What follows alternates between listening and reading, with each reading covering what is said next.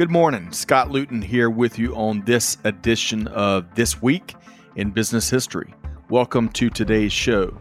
On this program, which is part of the Supply Chain Now family of programming, we take a look back at the upcoming week, and then we share some of the most relevant events and milestones from years past. Of course, mostly business focused, with a little dab of global supply chain, and occasionally we might just throw in a good story outside of our primary realm.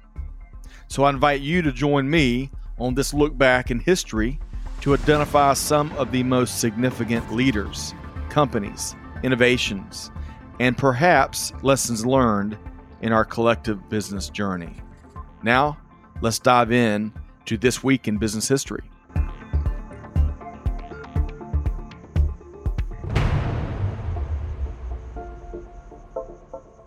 Hey, good afternoon. Scott Luton and Allison Giddens here with you on the second edition of This Week in Business History Live. Allison, how you doing? Hey, good. How are you? Did you see that amateur theatric effect I put on that live side? I like it. I was impressed. Hey, well, so this, Allison, a lot of folks may know that you're one of our beloved guest hosts here at Supply Chain Now. I love some of the episodes more focused on supply chain and really global business that you and I have tackled. Our most recent one was, I might not get her name, down in Texas, Sherika. Sherika Sanders, PhD. How much fun was that, Allison? She is a rock star. She's so much fun. Man, she is. And you talk about purpose to anyone's journey. So y'all check that out. But hey, today is something different. So some folks may know that we've been producing our This Week in Business History podcast for a couple of years now. It's one of about a dozen programs that make up the Supply Chain Now portfolio. Business History focuses on lesser known stories of leaders and innovation at the intersection of, you guessed it, business and history. We recently published our 104th episode. Allison, I don't think episode numbers mean boo to anyone other than hosts. What do you think? Yeah, that's pretty good. 104, yeah. Yeah, it's 104 more than I have. I tell you, we feel every one. Maybe that's why. But hey, a new episode drops every Tuesday, including these replays of our live sessions. We may have some listeners right now tuned into the audio replay, podcast replay of today's live show. So, Allison, does that make sense on your end? Sure does. Are you a big history nerd like me? I like the history where it intersects with other things. So I like the fact that there's purpose to business overlapping the history. I was never one to love history class, but the moment you were able to overlap it into another subject, that was fascinating to me. So I'm with you. To trick me into liking it. I'm with you. Hey, we got lots and lots of tricks up our sleeves here today, including as we walk through 5 stories, 5 interesting historical moments that, I don't know about you, Allison, I know I learned something as we knocked out the research. So if we're learning some new things, that usually bodes well for our audience. Speaking of our audience, Allison, got a big shout out to Catherine, part of our production team, helping to make things happen. We were just talking about changing out, what was that, Allison? Changing out Cadillac batteries in the pre-show. And fan motors and yeah. Right. It took eight whiteboards. I map it out how to change a Cadillac battery. It sounds. Still don't know how to do it. Right. Makes 3 of us. But Catherine, appreciate all your good work here. And of course, Amanda's with us here today, doing big things. Excited to hear their input along with all of our listeners. And that really brings up the next point. Give us your spin. We're going to be walking through these 5 stories from food to space and all points in between. Let us know what you have found out maybe from a business history standpoint here in recent days, or give us your take on the stories we're going to be sharing with you. So, Allison, are we ready to dive in on our first story, first of 5 here today? Let's do it. All right, so let me bring up this graphic here. Right away, when I see this stack of graham crackers, it takes me back to my childhood. I'll offer up a free recipe to everybody, a very free, simple snack, but your kids will love it. But before we do that, let's talk about the surprising history of graham crackers. So, Allison, Sylvester Graham was born July 5th, 1794 in Suffield, Connecticut. And there's a tie-in this week, right? July 5th. He would go on to become a Presbyterian minister, as well as a leader of the 19th century temperance movement here in the States, right? He preached regularly on many things, including the need for his followers to eat a natural, all natural, wholesome diet. So in his view, that included whole grain, bread, and flour. Now, not only, Allison, did his preaching catch on with his flock, but businesses across the eastern U.S. began to make products that met his requirements. Now, although Pastor Graham never endorsed or profited from any of these products, the businesses would use his name. So Graham flour, Graham bread, and wait for it, Graham crackers, right? The National Biscuit Company, later named Nabisco, that everybody's heard of, right?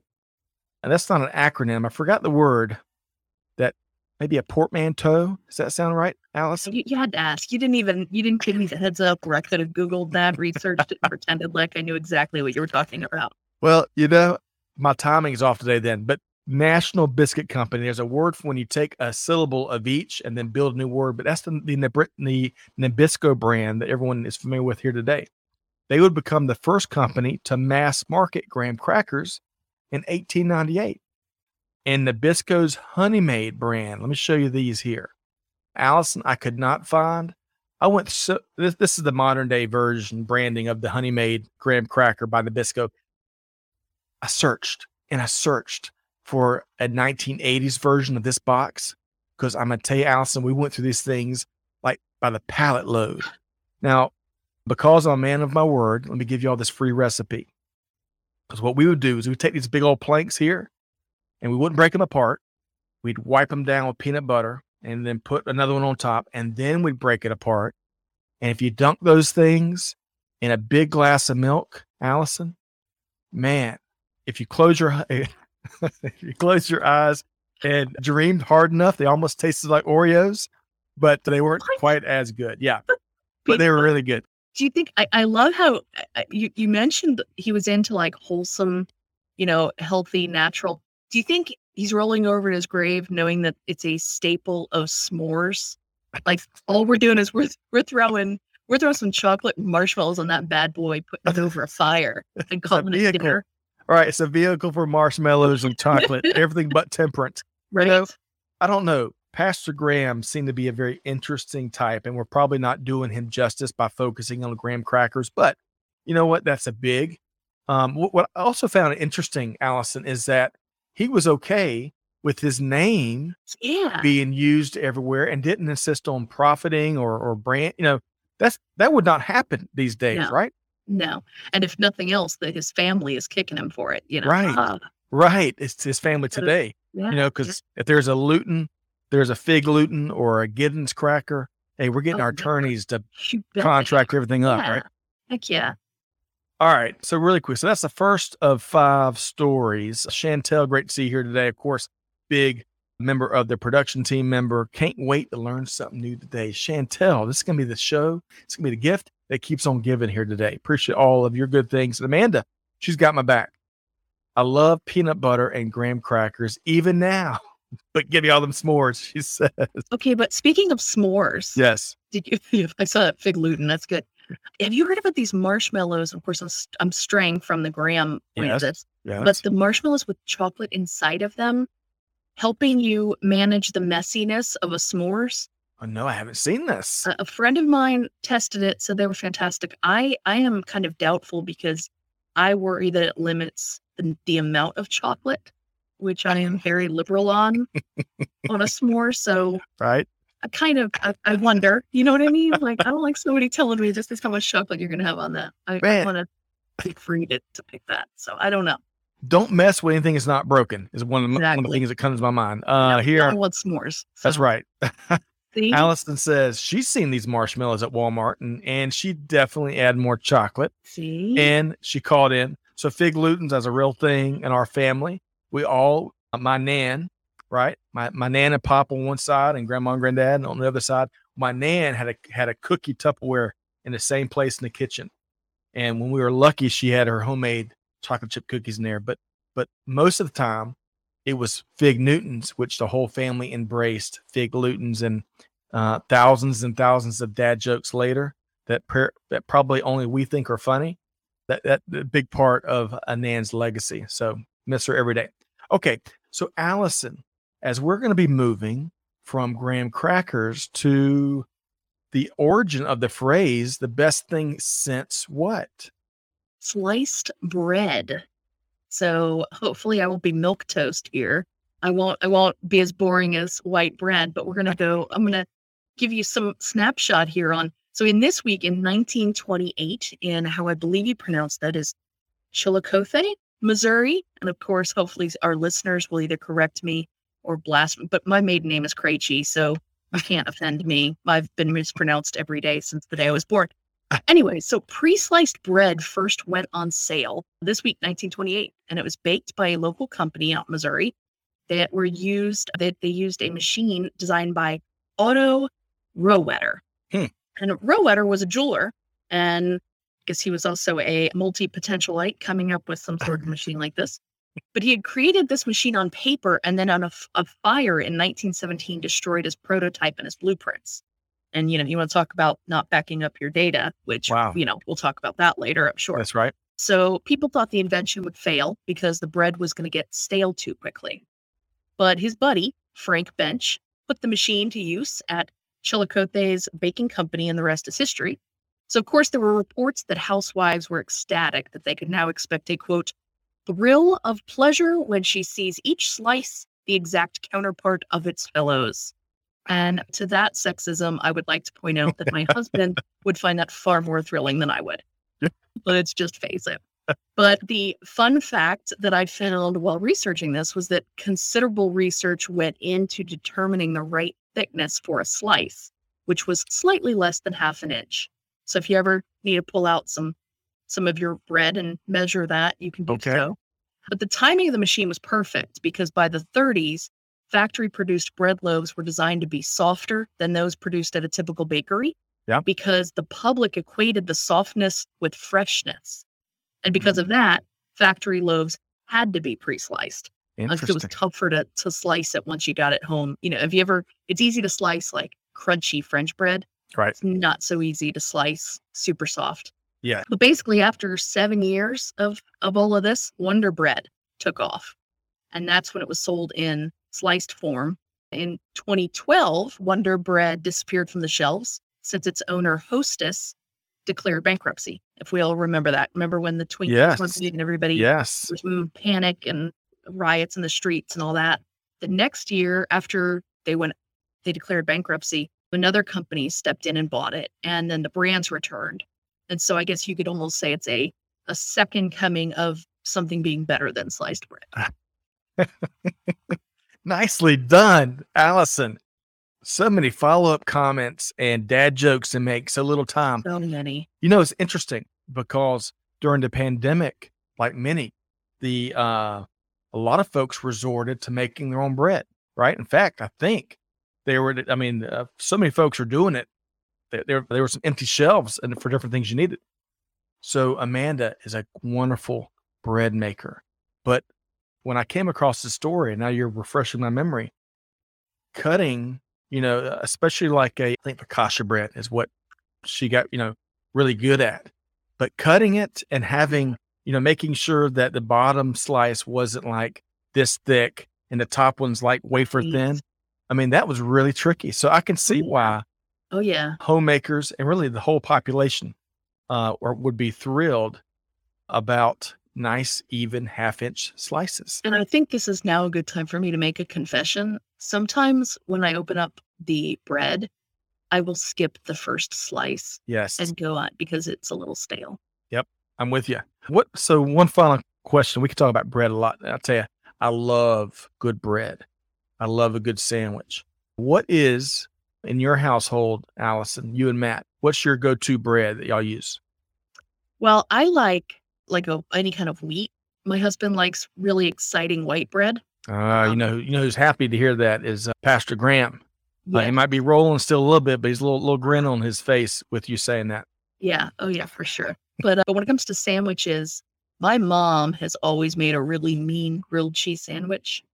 And sometimes you just want mom's grilled cheese sandwich. I don't think there's anything fancy to it. It's just mom's grilled cheese sandwich, cut in triangles. That's right. Well, big, and I love, you marry that with a nice bowl of homemade tomato soup or even stuff out of the can. We'll eat it all day long. And by the way, Amanda says nothing thrills her more than sliced bread. Wow. How about that? That is setting the bar right there. Thanks, Amanda. Thanks so much. All right. So, Allison, from sliced bread, before we get into our third story here today, to my son Ben's, to his pleasure, he loves video games. And our third story is gonna talk about video games. But you are part of an organization that's helping ensure that kids from families that are in need don't get left behind across the athletic games across Metro Atlanta. So I've got a little graphic here. Tell us about the Dave Krejci Foundation and what you are doing. Sure. Thanks for highlighting us. So we are a nonprofit that focuses on helping kids play sports when their families can't afford it. And we are set up right here in Metro Atlanta area. So I know there are a handful of other organizations out there throughout the country that do something very similar, but we're just focused on making sure that if a kid wants to play a sport and the fees are what limits that we kind of help come in and plug in where they need us. That is awesome. And if you're really big on outcomes like we are, right? Deeds, not words. Check this out. If you're listening to us, I've got this graphic on here. Over 1,000 local kids across Metro Atlanta have played sports with the foundation's assistance, right? And you're changing the trajectory of these kids with all of this great work. So how can folks help out? How can they get involved? How can they support you? Or, what if there's someone listening in Cincinnati or Salem, Oregon? I don't know why I went to Salem, Oregon. Or who knows? Would you be open to benchmarking? So the best thing I can tell someone, only because I know that time is of the essence for everybody, is if you're interested in this, getting something set up very similar in your area, I would first encourage you to see if something like it is not already being done. So check out a lot of the police athletic leagues in your area are always looking for support. And I'm finding that a lot of the folks I'm talking to, their pals, as they call their police athletic leagues, are open to them fundraising on their behalf and helping, because those dollars, they go to such good use and help and impact communities right there. Wow. That's an excellent tip. So y'all check that out. And if they want to jump into and support the Dave Krejci Foundation, how can they do that? Definitely check us out, davekrejci.com. We're on social media as well, Facebook, LinkedIn, Twitter, Instagram. We're always raising money to help kids play. And we have specifically started reaching out to a lot of the organizations to help them amplify what they are already doing. So that's been really great. And that's helped us push over that 1,000 mark because more kids can get helped that way. Man, what an incredible impact. Over 1,000 kids. DaveKrejci.com, and that last name is KRACHE.com. Y'all check it out and support it if you can. Okay. I can see that all we had to do is start the ball rolling around anything delicious and food related. Catherine says chocolate is the best part of the s'more. So clearly she's a big part of the liberal chocolate party, right? You could never have enough chocolate. I'm with you, Catherine. So Catherine also says, I'm wishing my smoothie was a grilled cheese right now. And Amanda's like, I was just thinking how good a grilled cheese sandwich sounded. I'm with you, man. Just the right amount of butter on the crust. Yeah. Oh gosh, with good bread. Oh man, you're killing me. Okay. Sorry. Focus. I know we're having for dinner tonight. So, but before we get there, story number 3, I want to bring this up here. So Allison, Donkey Kong. So on July 9th, 1981, Donkey Kong was released by, at the time, a little known company, at least outside of Japan. Of course, Nintendo released Donkey Kong. Some folks may not know that. Now, Nintendo was started back in 1889 in Japan and initially focused, its core product was playing cards. Company began to diversify in the 1960s and would get into electronics in the 1970s, almost 100 years old. Talk about a big pivot. In the late 1970s, Nintendo would really fulfill their destiny because most folks recognize them now as part of the video game industry. But in the late 70s, that was a time of like Pong. And Allison, you know what? If sliced bread makes people go crazy, I guess that simple game of Pong, that was a phenomenon across the country. But that was where the fledgling video game industry was. Now, Nintendo truly struck gold with Donkey Kong in 1981. Not only did the original game sell tens of millions of copies and become one of the most popular games of its era, you'd add Pac-Man to that and Galaga, but it also has essentially created a universe of Donkey Kong related products. Allison, do you remember the Donkey Kong Country games that began back in the mid-90s? Vaguely. Vaguely. Yeah. I'm hung up on Galaga right now. I think Okay. Pizza Hut. When you say Galaga, I think Pizza Hut. Yes. And the good old Pizza Hut with the big red glasses and the antique lighting fixtures and always 2 or 3 good video games in one corner, right? Yep. Good old days. All right. But Donkey Kong. So, Allison, do you at least remember on Mario Kart where Donkey Kong would be dry? You could select me Donkey Kong. He's a little bit slower, but you don't want to mess with him. He'd run you off the road. So here's a little known fact about the original Donkey Kong, because it didn't just give rise to one video game legend. The iconic Mario character would first be rolled out in the 1981 version of Donkey Kong. And if there's anything we don't have to talk about today, it's what Mario went on to do, right? Including becoming basically the icon, the symbol for all things Nintendo, right? I think there's only about 37 different versions of a Mario game.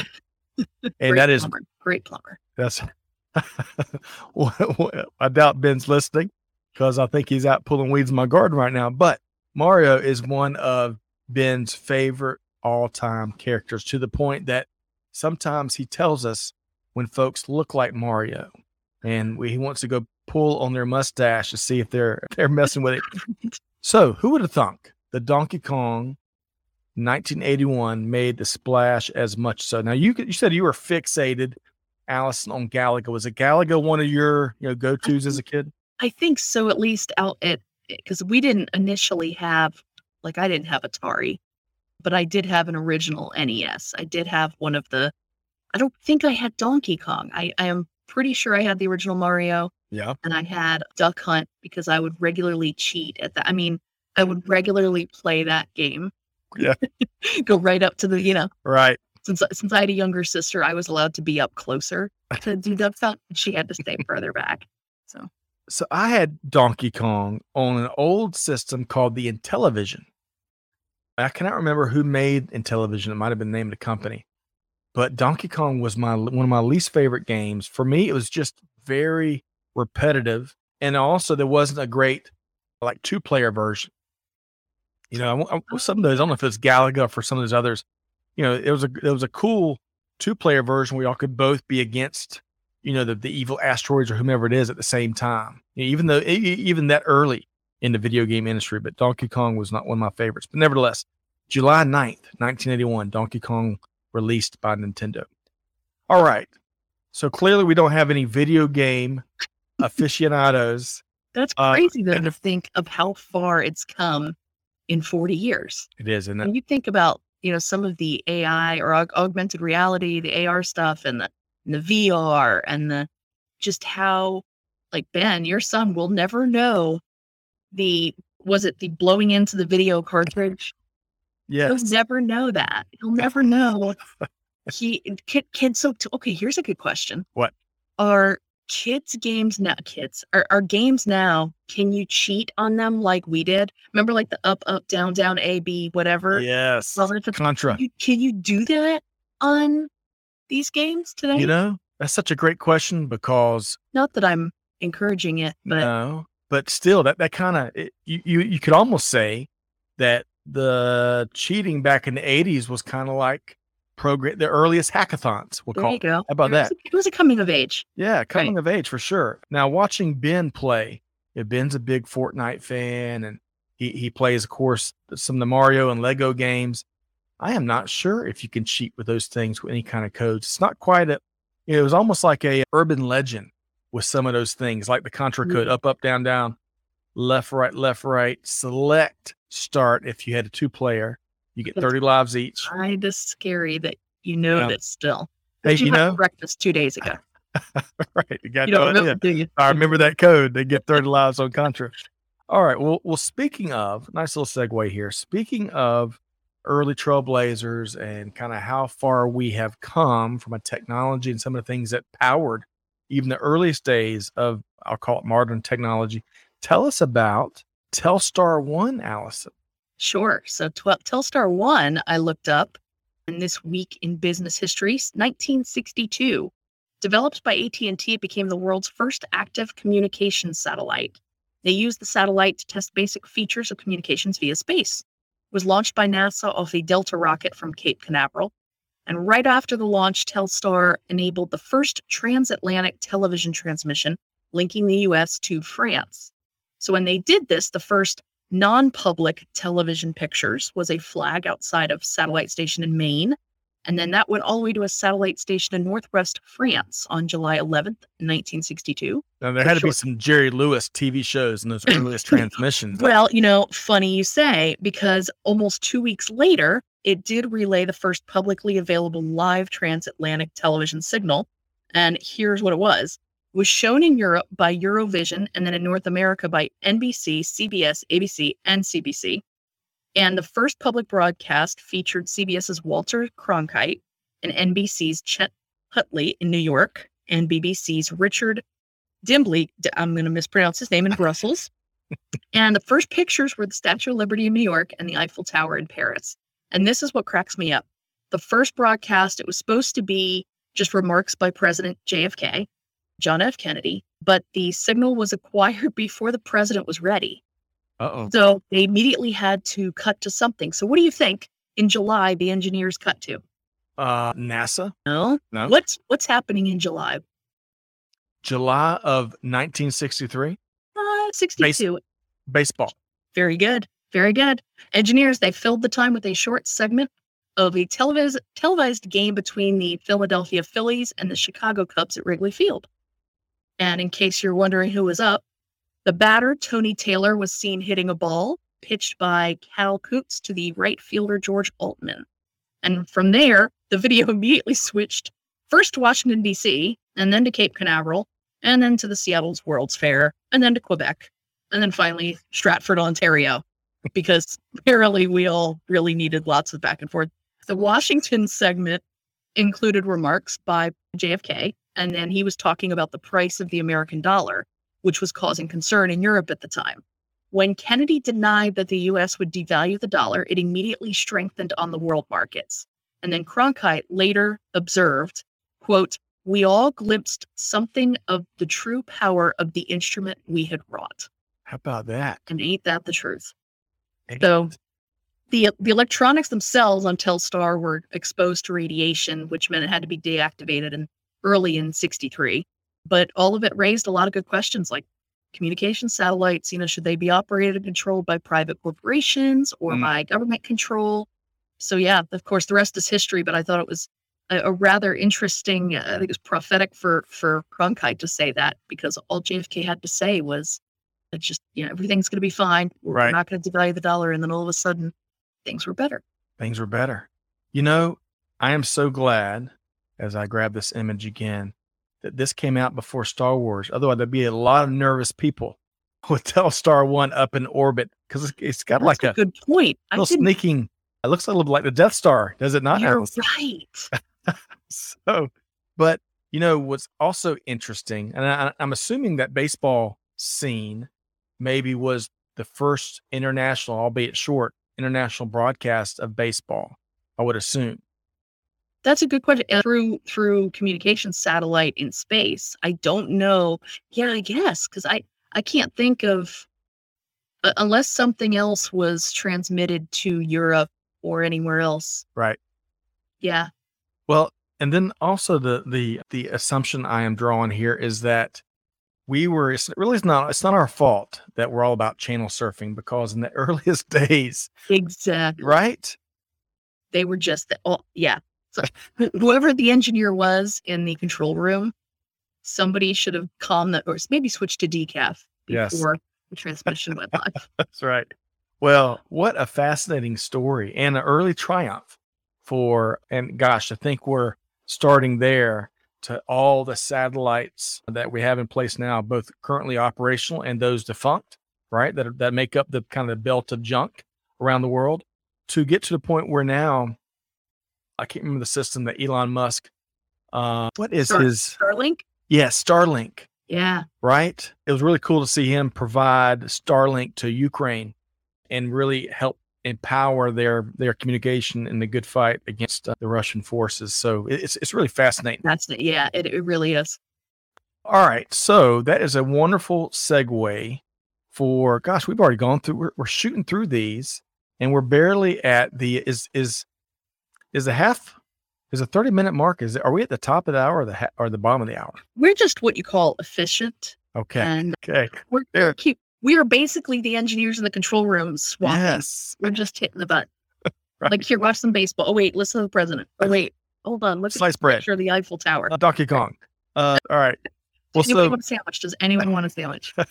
So we're going to stick with the space theme because, Allison, I am unapologetically a big ol' space nerd, and that's a highly scientific term, big ol' space nerd.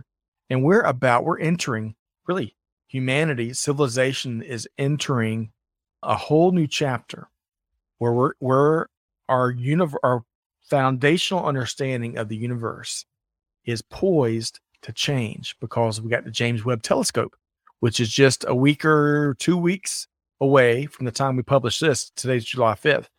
We're just a week or 2 weeks away from getting the first images, and it's going to change our understanding, right? It really is.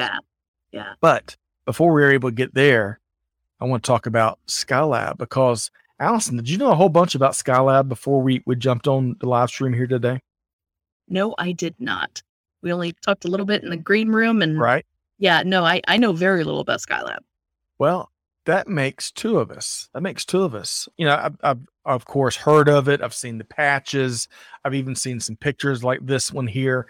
This image, Allison, that we're showing, and to our listeners, if you're checking out the podcast replay via the RSS feed, you can find this live stream video across This Week in Business History's social footprint. But this image here is the Skylab 4 crew as they're departing, right? So it's basically one of the final shots of Skylab. Now, on July 11th, 1979, the United States' first space station ever, Skylab, would fall out of orbit, re-entering the Earth's atmosphere, where it'd largely burn up. Remnants of Skylab would mostly land around Perth, Australia, in that general vicinity.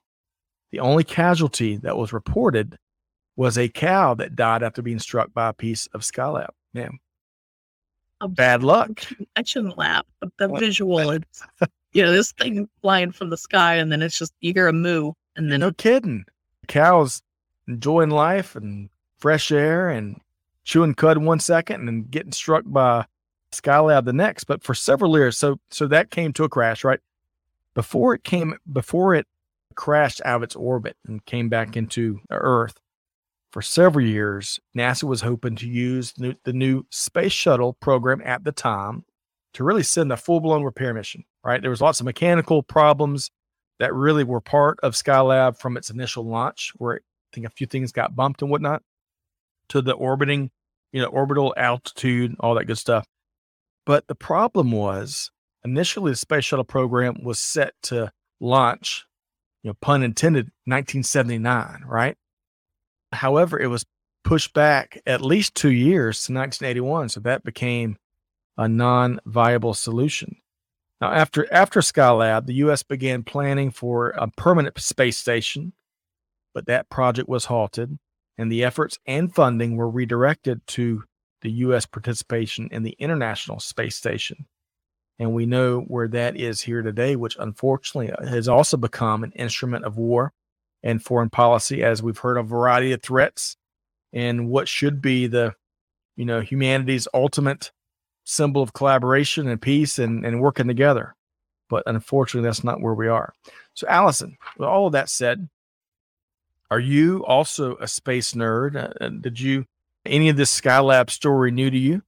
The Skylab stuff definitely was. And I loved, if you want to pull that picture back up, I loved the story you were talking about, that piece that wasn't part of the original installation. I guess it was kind of, do you know, what is that, foil? So that is some kind of not foil, but I can't remember the type of material it was. But to your point, because I love what you called it, the duct tape fix, because astronauts had to get really creative. As part of the launch, I think they had a shield get knocked off, and the shield was not only supposed to protect from solar pressures, but also other types of energy you'll find in orbit. So the astronauts, they basically saved it from the get-go.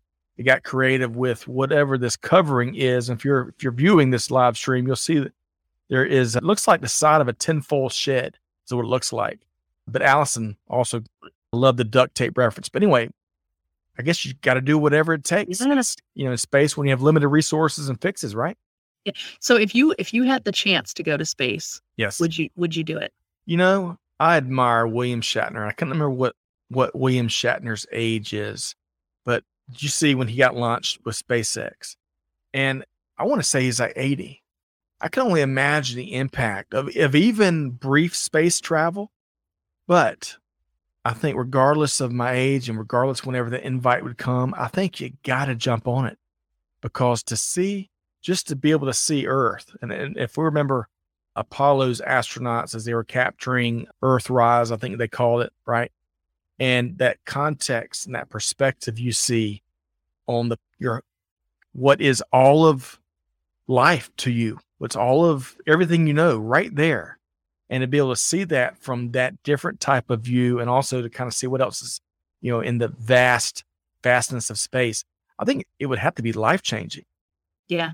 Yeah, it would be something else. My husband and I always have conversations about this. Like, would you go if you had the option?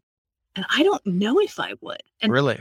I don't know if I'm just not as much of a space nerd as maybe he is, or maybe it's because I'm terrified of accidentally being sent out into the unknown and then dying a slow, painful existence where no one can hear you scream.